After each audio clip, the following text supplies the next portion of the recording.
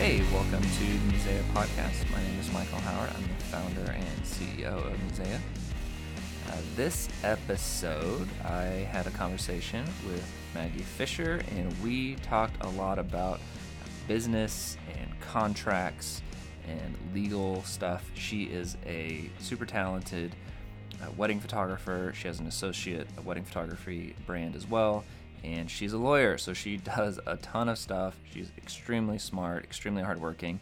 We go over kind of common contract issues, legal snafus that people get themselves maybe into, copyright issues, and a bunch of stuff like that. So it's a bunch of legal topics we touch on, but it's super important for everybody to have really great contracts and to really have the legal business side of their business all buttoned down. And so this episode, we go over a lot of topics like that. So make sure to visit her store at theartistlawyer.com, and you can find some extremely helpful templates for contracts to get you started and to protect yourself. Thank you so much for listening as always, and I hope you enjoy our conversation. Hi, I'm Maggie Fisher. I am a lawyer and a photographer, and I'm the founder of The Artist Lawyer. Tell me about your history, about if you got into photography first or if you got into law first. Yeah, so I started off as a photographer. I picked up a camera in high school. I loved photography, but I always wanted to be an attorney. I grew up in the courtroom. My mom was a judge, and we had a lot of family members who were politicians. So I remember being a kid and, hiding underneath my mom's robe and like playing with her gavel and knowing that that was something I wanted to do. So I did mock trial in high school. I studied political science, and all at the same time, my photography passion started to unravel as well. So I started photographing friends in high school, and in college, I started to photograph a few weddings here and there.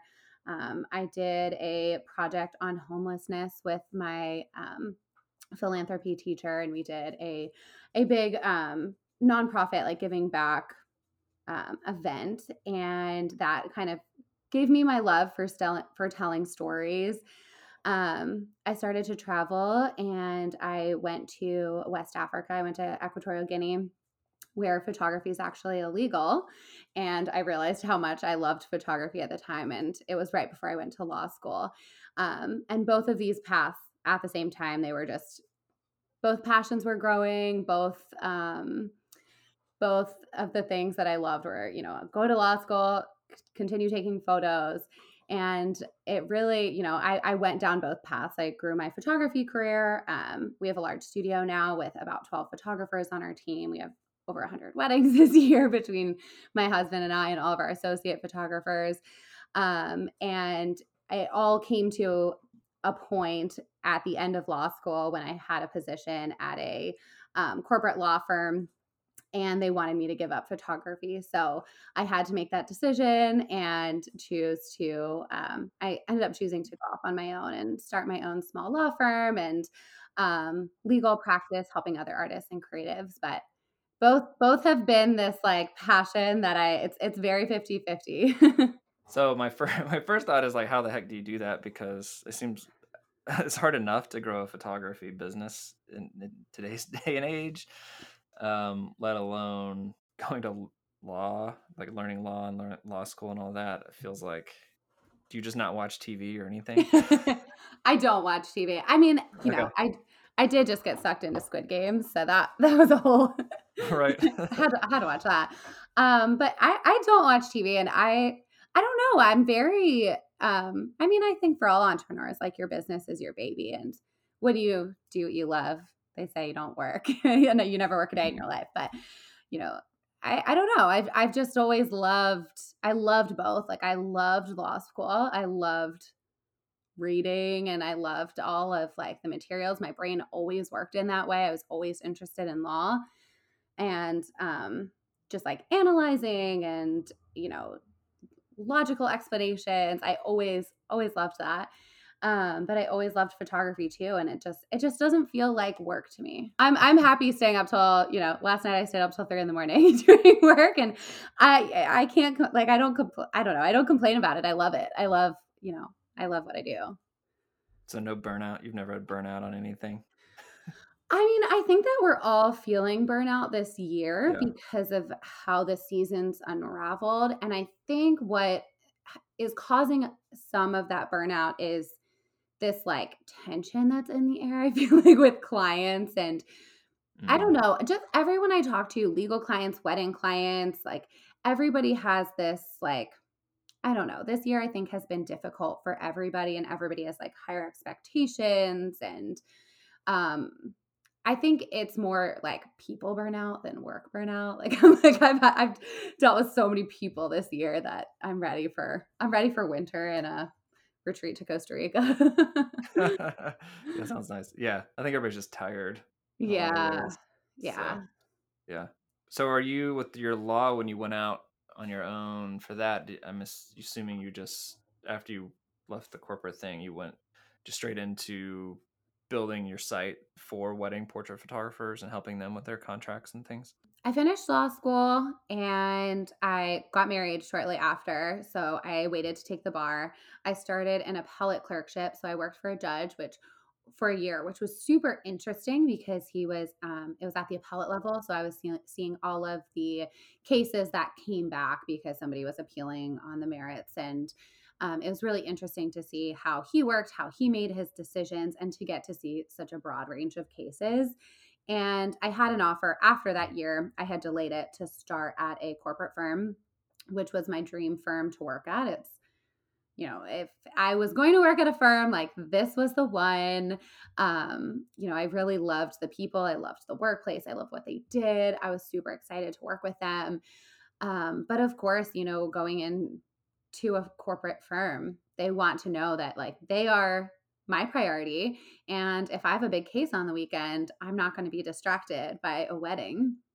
And if you're contracting with a client, you can't just pass pass it off to your associate team. And that's I think what they were expecting me to do. Um, and I couldn't do that. I didn't want to give up the business that I had built. So I took a break for about like 3 months and focused, I think it was like September. I just focused on our weddings for the season, and I missed law, and I had for so long wondered like how do I combine these passions? How do I merge these two crafts together? And I came up with the artist lawyer. I think I had been reviewing a few friends' contracts that they had purchased from other template shops online, and they had had some issues. I had found some things that were missing, and I was like, you know what? Like, I'm just gonna put these contracts out there. So I made a few for photographers, videographers, florists, hair and makeup artists. And my approach, as I'm sure, we've worked together, I'm sure you've seen, is I like to be very thorough. I want to put it all out on the table. Um, just really, really go into like all the depth and all the detail, especially for the creative type where there's so much ambiguity and discretion and how we run our business, how we operate, what the expectations are, the process is. Um, I think it's really important to put all of that out there on the table for clients and even people outside of our industry who may be interpreting our contracts, who may not understand why how we operate or why retainers are non-refundable. And it's been really interesting. Like to that point, I've been booking a lot of attorneys as wedding clients recently. Since launching the artist lawyer over the last year, I've booked so many more legal clients, and wedding planners bring their lawyer clients to me to book me. And I'm like, I didn't know how this was going to go, but it's actually going really well. Yeah, that's awesome. Yeah. Wow, that's hilarious. Yeah, so yeah, full disclosure, here at Musea, we've been working with Maggie on a specific contract that we're wrapping up, and she's been incredibly amazing and thorough and detailed. And so she's been a pleasure to work with. So we're definitely glad to have her on the podcast, and everybody else get to kind of know her, that we've kind of known privately for the last like 6 weeks. So yeah. I would love to dive into some topics of what different things with wedding portrait photographers, with contracts, and just maybe common misperceptions or things, just trouble spots and things like that. Because I think it's one of the things I'm sure you bump into with creatives all the time. They don't like dealing with this stuff, or Mhm. they don't know how to deal with it, or Mhm. they just have zero confidence in it Mhm. moving forward until they get themselves in a situation and like, gosh, I wish I had that tightened up, you know, already. Totally. um, and they have like some hard lessons to learn, potentially that they just never repeat again after that. But would love to know maybe what are some like common, just off the top of your head, some common issues you find photographers um, make with their contracts when they bring a contract to you. So if they already have a contract, they bring something to you. What are some of the common things that you're like, this definitely needs to be revised, or Yeah. you're just missing this completely? Yeah. A few of the big things that I see, I mean, I like to start with the foundations, and I think a lot of creatives don't want to think about legal or, you know, the business side of things. They want to focus on their art because that's what they love to do. And at a certain point, you're an artist, you're creating, and you're like, oh, I have to form an LLC or I have to start paying taxes. And all of a sudden it becomes this business, and you probably started off as just an artist who you were in this to do what you love to do, and then you get bogged down with wearing all these other hats. And I think some of the basics that I see is, not taking what has become a business seriously and forming a separate legal entity, and creating that separate business bank account, getting insurance. Even I had an artist recently who does commissions solely for gallery work come to me and ask why they needed an insurance policy. And okay, so you've created like tens, hundreds of thousands of dollars worth of paintings that are in a gallery. What happens if that catches fire, if it gets stolen or it gets damaged? So, like, everybody, you might not think that you need these legal protections or professional protections in place. And then, of course, it gets to the client contract. You might not think that you need all of that. And then it's too late. And, they're preventative measures that, protect your business, protect the time and the energy and all of the work that you put into getting to where you are and building from there. So I think the things I see the most are, not taking it seriously, forming those separate, those professional, um, organizational pieces of the Mm, business. When it comes to the contract, not purchasing a contract or working with a lawyer for the contract. There's a lot of marketplaces online or friends that will give you a contract template. And, if you're getting your contract template off of Etsy, it's probably not serving you well. And, they're not going to be held to the same ethical standard as an attorney will. So, of course, like putting that contract in place, but then also making sure that it's either attorney drafted or attorney approved. As far as like aspects of the contract, I think something that I like to do is really think through different situations. So, for like destination wedding photographers, right now during COVID, travel warranties, when you may be forced to quarantine or you may get stuck, who's responsible for those costs and those fees?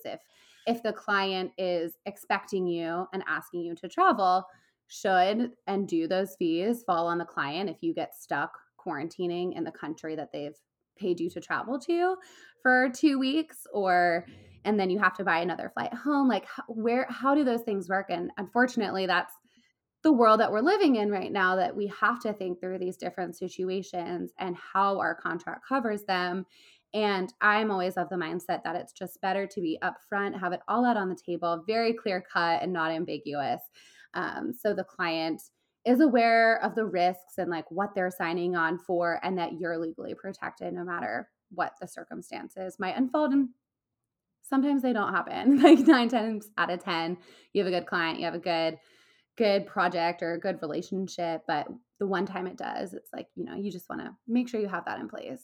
kind of tying into that, then, what would be some advice you would have for maybe like cancellation issues within contracts? I mean, it seems like possibly with COVID, like you're saying, that probably increased. That's kind of increased lately.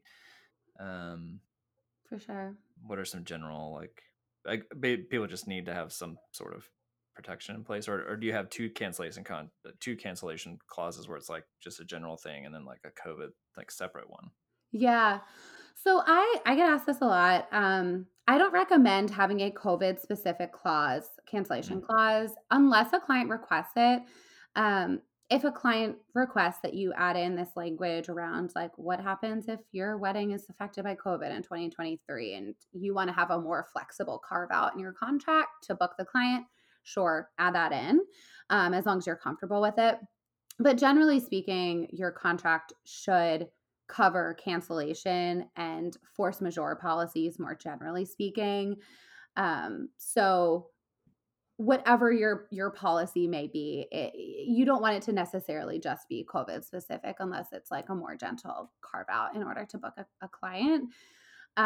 Best practices is, of course, making sure your contract's up to date, that it's going to flush out the way that you want it to. Should something come up, should these clients that we're now looking for 2022 and 2023 have to deal with COVID, which is no longer a force majeure issue. It's no longer unforeseeable. These are things that our current clients are thinking about when they are booking us. But outside of that, cancellations, generally speaking, of course, you want to make sure your clients are signing a cancellation contract and outlining that they're releasing you from the date. If you are processing a refund, outlining all of that in a cancellation or termination agreement. I had a call this morning with a client of mine who processed a refund for somebody who complained about their work prior to us talking and did not have the client sign a termination agreement. So that's something where when those situations, unfortunately, if they do come up and you're in a situation where you need to refund somebody, you definitely want to make sure you're having a termination agreement signed. You can build confidentiality in there or non-disclosure so that they're no, if you're sending them a refund, you don't want them to go and write a bad review or talk ill of you if you are meeting in the middle and compromising. So those are some of the things that you want to think about if cancellation comes up.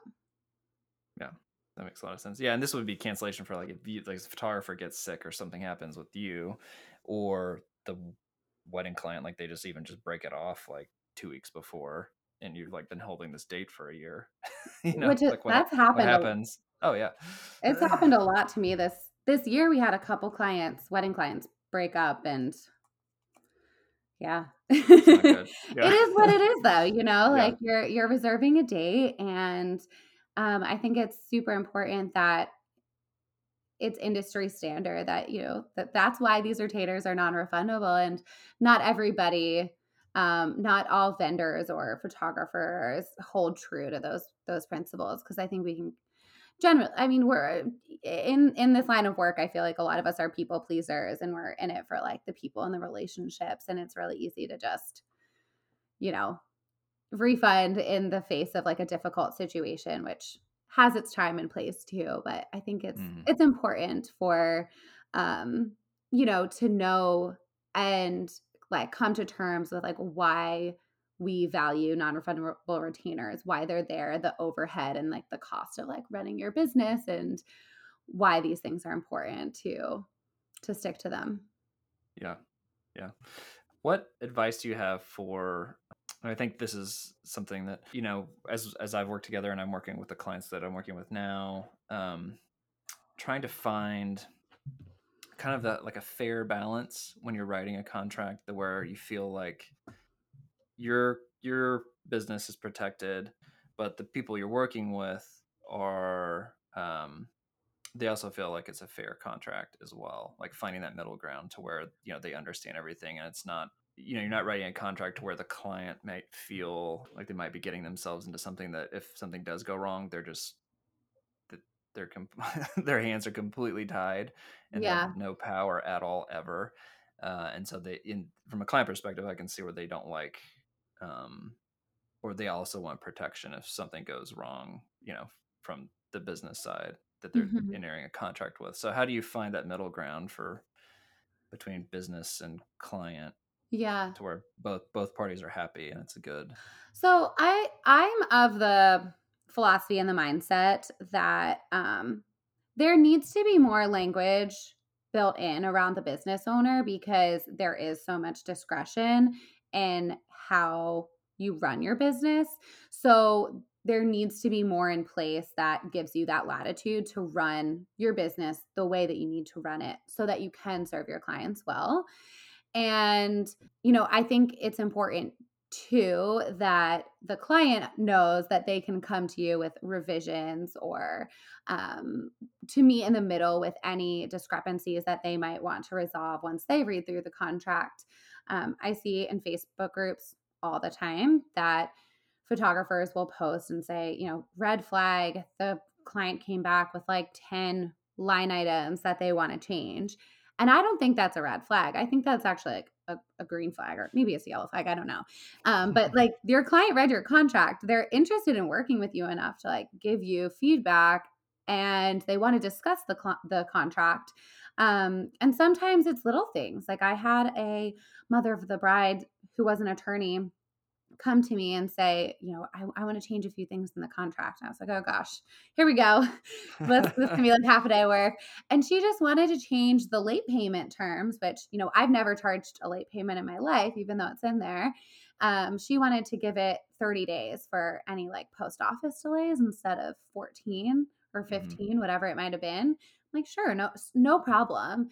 And making those changes and acknowledgments and working with the client also makes the rest of your contract show that they have fully assented to it, they've read those terms, like they have fully agreed to it. There's no like coming there.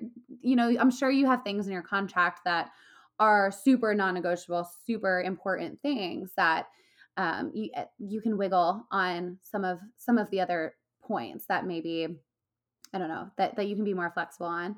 Mhm. There's also a clause or there should be a clause in your contract that has a non-waiver, which means that you are not, um, you can go lighter essentially than what your contract allows you to enforce, and you're not waiving all the rights of the rest of your contract. So if, for example, you do have this late payment fee and somebody's 7 days late on payment and you don't charge that, that's okay. You're not waiving the rights to enforce all the rest of your contract. So I always tell my clients too, like, our business is by word of mouth. We have a million reviews up there. Like, we want our clients to be happy with us at the end of the day. And we have a lot of latitude in place so that we can like cushion ourselves to do whatever we need to do to serve our clients well, because at the end of the day, that's why we're in this business. Contracts are always tricky because it's like, a client comes to you and they're excited to work with you and like get the ball rolling, and then you give them like this thing that like, okay, now they have to turn like their logical brain on and turn the emotion off, and they have Yes. to go through this whole different mind shift. So getting them through that in a very seamless way to where then after it's done and signed, then you can get back to kind of the emotional experience part of the client business relationship. So having something you kind of get in and out of, but it's still Hmm. clear and it's not a million billion pages seems pretty crucial. Yeah, that's true. So what about common issues you see coming up with like copyright laws? Because it seems like I've kind of run into this with photographers, whether it's maybe like their images are being used by their companies, or their maybe even their clients are using their images in ways that aren't Hmm. start kind of bordering on like they're using it for maybe their business or something all of a sudden, and not personal Mm. use quite as much or things like that. So Hmm. how do you get into that a lot with photographers with copyright stuff and just usage agreements specifically? Yeah, definitely a lot of like licensing and usage. I mean, as a general preface, the conversation, something that not everybody knows is copyright is something you don't have to file for. You own and have a copyright by simply creating an original work of art. So the second that you snap a photo or paint something and it's original, it's not something that you're duplicating or replicating, um, that is yours. You own it and you own the copyright to it, unless you are operating under a contract that states that it's a work for hire agreement and somebody else owns the copyright, which, if you have like an associate team, or if you have somebody that's working under you, there may be stipulations in that contract that allow them to own the copyright for work that you're creating for them. Um, and then everything after, so say, you're a photographer and you're hired to commission a project or do a wedding or a portrait series, everything after would go to the contract and how you're licensing the work that you've created to the client.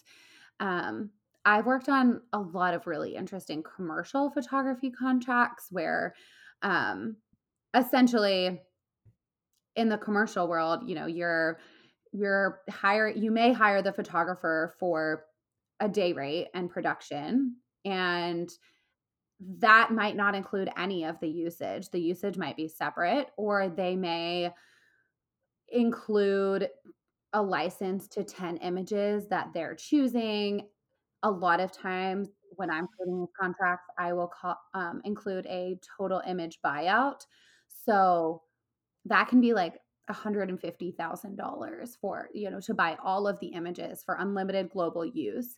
And the way that you license those images, there's different value to it. And I had done a little bit of commercial work. I worked in the surf industry before law school, and I had shot for like Surfing Magazine and Billabong and like wetsuit companies and watch companies. And I had licensed images for specific uses. And, for example, if you're giving somebody the right to use an image on social media, it may be like 100 or 200 or 500 or $1,000 in value, depending on, the followers and the audience and like the size of the reach that the company is going to have. You may license it for like hang tags or for like a commercial building, to be blown up on the side of a billboard in New York City, and like that's going to have more value aligned to it. And then there's unlimited global rights to use something, to publish something, to use it, however they might see fit, whether it's like running an ad or, a marketing campaign in a magazine, and giving somebody that latitude to use it for unlimited time or a certain number of years all has different value assigned to it. Yeah, there's a lot of wedding photographers too that I know that like that kind of jumping over to commercials like crazy, because it's like a whole other ball game. And then also just understanding like how to even price like Yeah. these usage things, because it's not like there's not like a chart you can Yeah. reference. It's like just crazy. There are charts that, Yeah. well, it's really interesting. I mean, we could go down a rabbit hole right now, but Yeah. I when I yeah. There's like, I know there's some charts, but like if you're a certain photographer, like you can just, it can, you're kind of could be off the chart essentially because of like who you are, what the image is or whatever, Yes, that's true. So Yeah, so I did my directed research in law school on Instagram and copyright issues, and I essentially used a chart of licensing. So how much you would license per the number of Instagram followers that a company has, to correlate to what damages should be if you have to file a DMCA takedown to have an image removed that the copyright is being violated for online. Because right now, like, there is no set recourse. And I know a lot of photographers will send invoices to companies who use photos without their permission, and you can file a request with Instagram to get images removed or taken down from anywhere from Instagram, Pinterest, Facebook, whatever it might be. And they're really good and quick to do it. But then what do you do? Like, the company's already gotten this value out of using your image once they've posted it. If it's been on their feed, like, that's an instant value. It's if they're getting that on a feed for 12 hours, like, they've already derived the value. And how do you get somebody to pay that invoice? So that just interesting. It's all very interesting. yeah. No, I love all that. Yeah. Is that do you deal with a lot of clients that deal with that, like the Instagram stuff? And it seems like they change their clause like a year ago or something where it's more business friendly for people to use your images off of if you post it on Instagram or something? So the Trying to remember. difference with so you can't like repost or like screenshot, but you can embed, like you basically when you post on Instagram, you give Instagram the right to have that photo on that URL on Mm, Instagram. So somebody can embed, like that's basically what news mm, articles and magazines will do. They will embed the Instagram link with your photo in there. So then they don't have to get your permission because they're like embedding the Instagram box. right. You know Like what I they're like mean? linking back to you or in some subtle Yeah. way. Yeah. Yeah. Interesting. Another one I think people run into a little bit is like, especially for maybe like newer photographers or people that are like maybe coming up really quickly, successfully as a wedding photographers, and they kind of start getting into like NDAs when they're like high profile wedding clients or celebrity weddings and things like that. Do you have any advice around NDAs or anything? Yeah. So, I mean, NDAs I feel like are kind of a hot topic right now because from what I've heard in California, it's cool to have an NDA over your wedding photo. So everybody requests it nowadays, like out in Which is California. non-disclosure agreement, just for clarity, Yes. right? Which essentially means that the photographer and like the vendors and nobody can use the images unless they're specifically approved or like you get a certain number, like you can only use it can all be carved out however you want to contract around it.